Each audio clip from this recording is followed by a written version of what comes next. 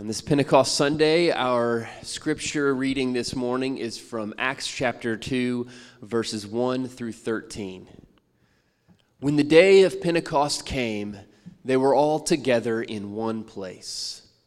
Suddenly, a sound like the blowing of a violent wind came from heaven and filled the whole house where they were sitting. They saw what seemed to be tongues of fire that separated and came to rest on each of them. All of them were filled with the Holy Spirit and began to speak in other tongues as the Spirit enabled them. Now there were staying in Jerusalem God-fearing Jews from every nation under the heaven. When they heard this sound, a crowd came together in bewilderment, because each one heard their own language being spoken. Utterly amazed, they asked, "Aren't all these who are speaking Galileans?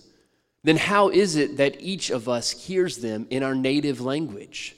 Parthians, Medes, Elamites, residents of Mesopotamia, Judea and Cappadocia, Pontus and Asia, Phrygia and Pamphylia, Egypt, and the parts of Libya near Cyrene, visitors from Rome, both Jews and converts to Judaism, Cretans and Arabs. We hear them declaring the wonders of God in our own tongues."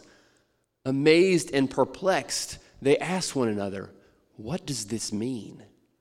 Some, however, made fun of them and said, "They have had too much wine." This is the word of God for us, the people of God. Thanks be to God.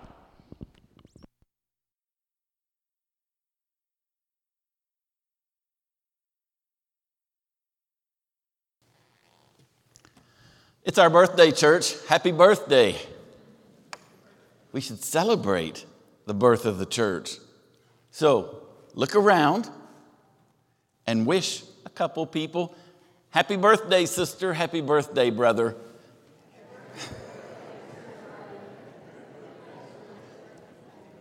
It is the church's birthday, and we have every reason to celebrate.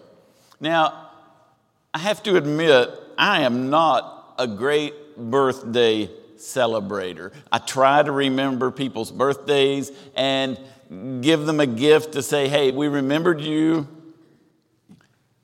But I'm also likely to be the one to say, "Yeah, it's their birthday. If we don't celebrate it today, we'll get to it sometime soon. It's just a day on the calendar." Now, my wife, on the other hand, is a great birthday celebrator. She always wants to make someone's birthday, for example, our sons or their wives or our grandkids. She wants to make it as great as possible. She wants to fix their favorite meal, bake their favorite birthday cake. She wants to give them the most special birthday present she can think of, and she spends lots of time thinking about the what and the why behind that gift. She'll reminisce about the day they were born and what an amazing time that was. She makes sure to let them know how thankful she is that they were born on this day however many years ago, and how thankful she is for all that God has done to get them to this point, as well as all that God will continue to do in their lives. She loves to celebrate their birth and their life to this point. I think we probably need a little more of that kind of celebration in the church. Celebrating the day the church was born. And what an amazing day that was. Celebrating all that God has done to get the church to this point today. Celebrating all that is special and exciting about the church because of the outpouring of the Holy Spirit. But also, we can celebrate individually the time we came to know Christ, the time we were born spiritually in Jesus by choosing faith in Christ. It's worth celebrating and should be celebrated. We should celebrate the life, the love, the hope we experience in Jesus Christ. And if we pull other people into the celebration, Awesome. That just makes it that much better. So what should we celebrate?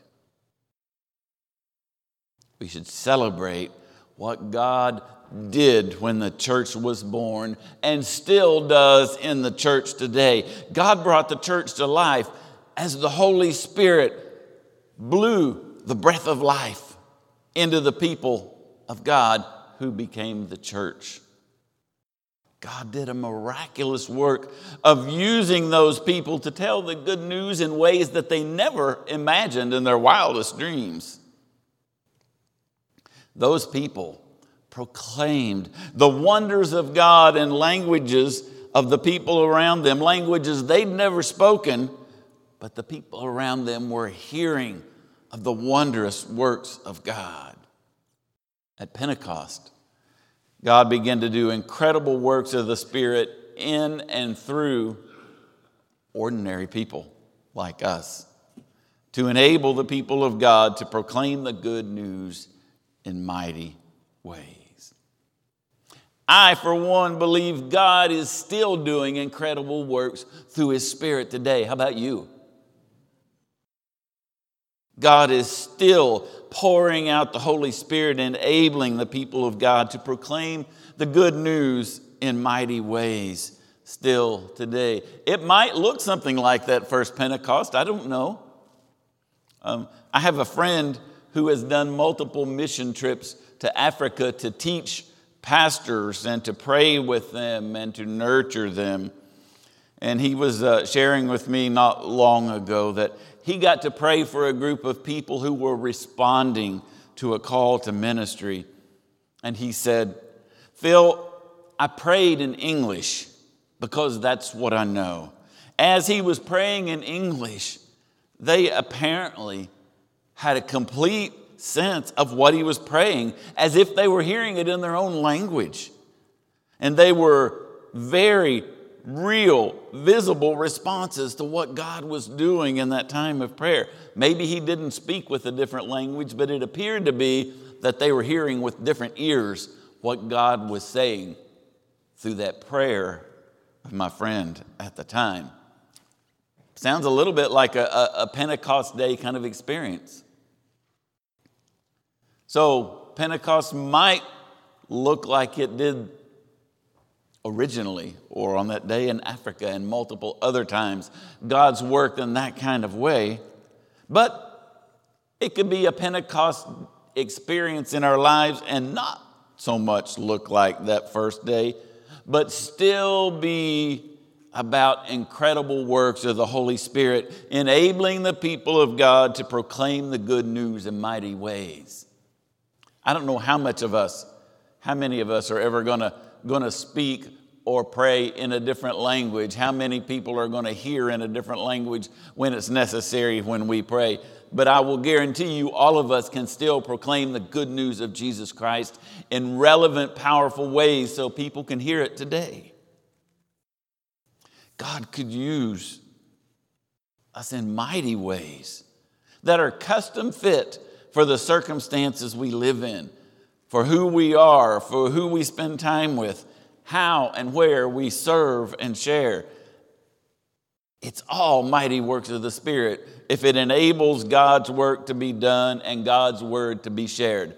That's Pentecost, and we can be a part of it. God's still at work in mighty ways today. The Holy Spirit is still breathing new life and new power into the people of God, enabling ordinary people like us to be involved in the amazing works of God. On this, the church's birthday, we can always look back and remember all that God has done to get us to this point. I've heard some of you talk about things that God's done in the past, some going all the way back to when the church was in the middle of town, some who talk about this part of the church building being constructed and all that God did and all the people God used to make it happen. And then more recently, some of you have talked about the new part of the building and all the things that God did and all the people who were involved. I know God is still working because you tell me about it and the way that that's happened in this church.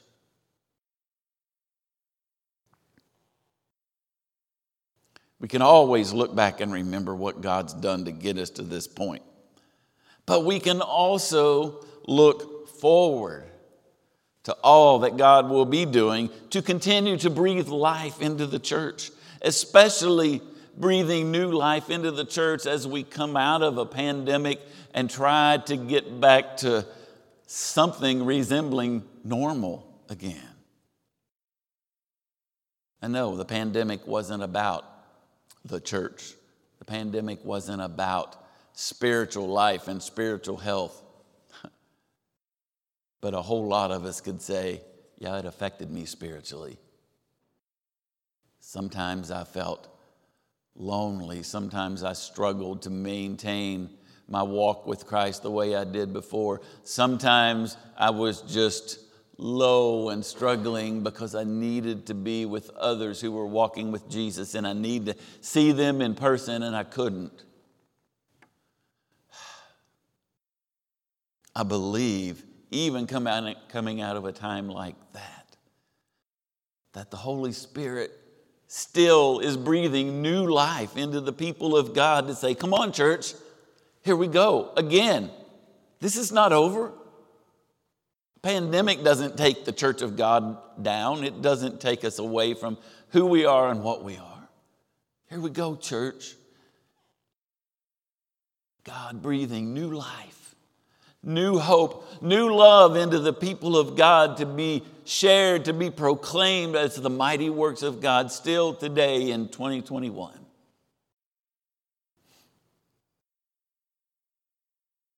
So, do we look and live today like that early church who came to life at Pentecost? Are we regularly being filled with the life and power of the Holy Spirit, or are we just hanging out in this building looking a little like the church, but without the life and breath of the Spirit, really lifting us and empowering us to be the church that was given life on that first Pentecost day? I think it becomes obvious once we allow God to release us as the empowered people of God to go and do the mighty works of God. It becomes clear, it becomes evident that we're doing more than just sitting in our pew. Some of you back in your long time pew for the first time in a year, right?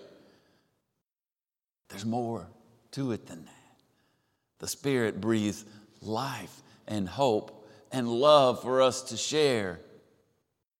And it becomes evident.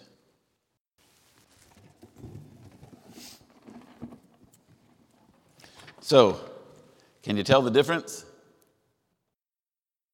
One's full of life, one's not.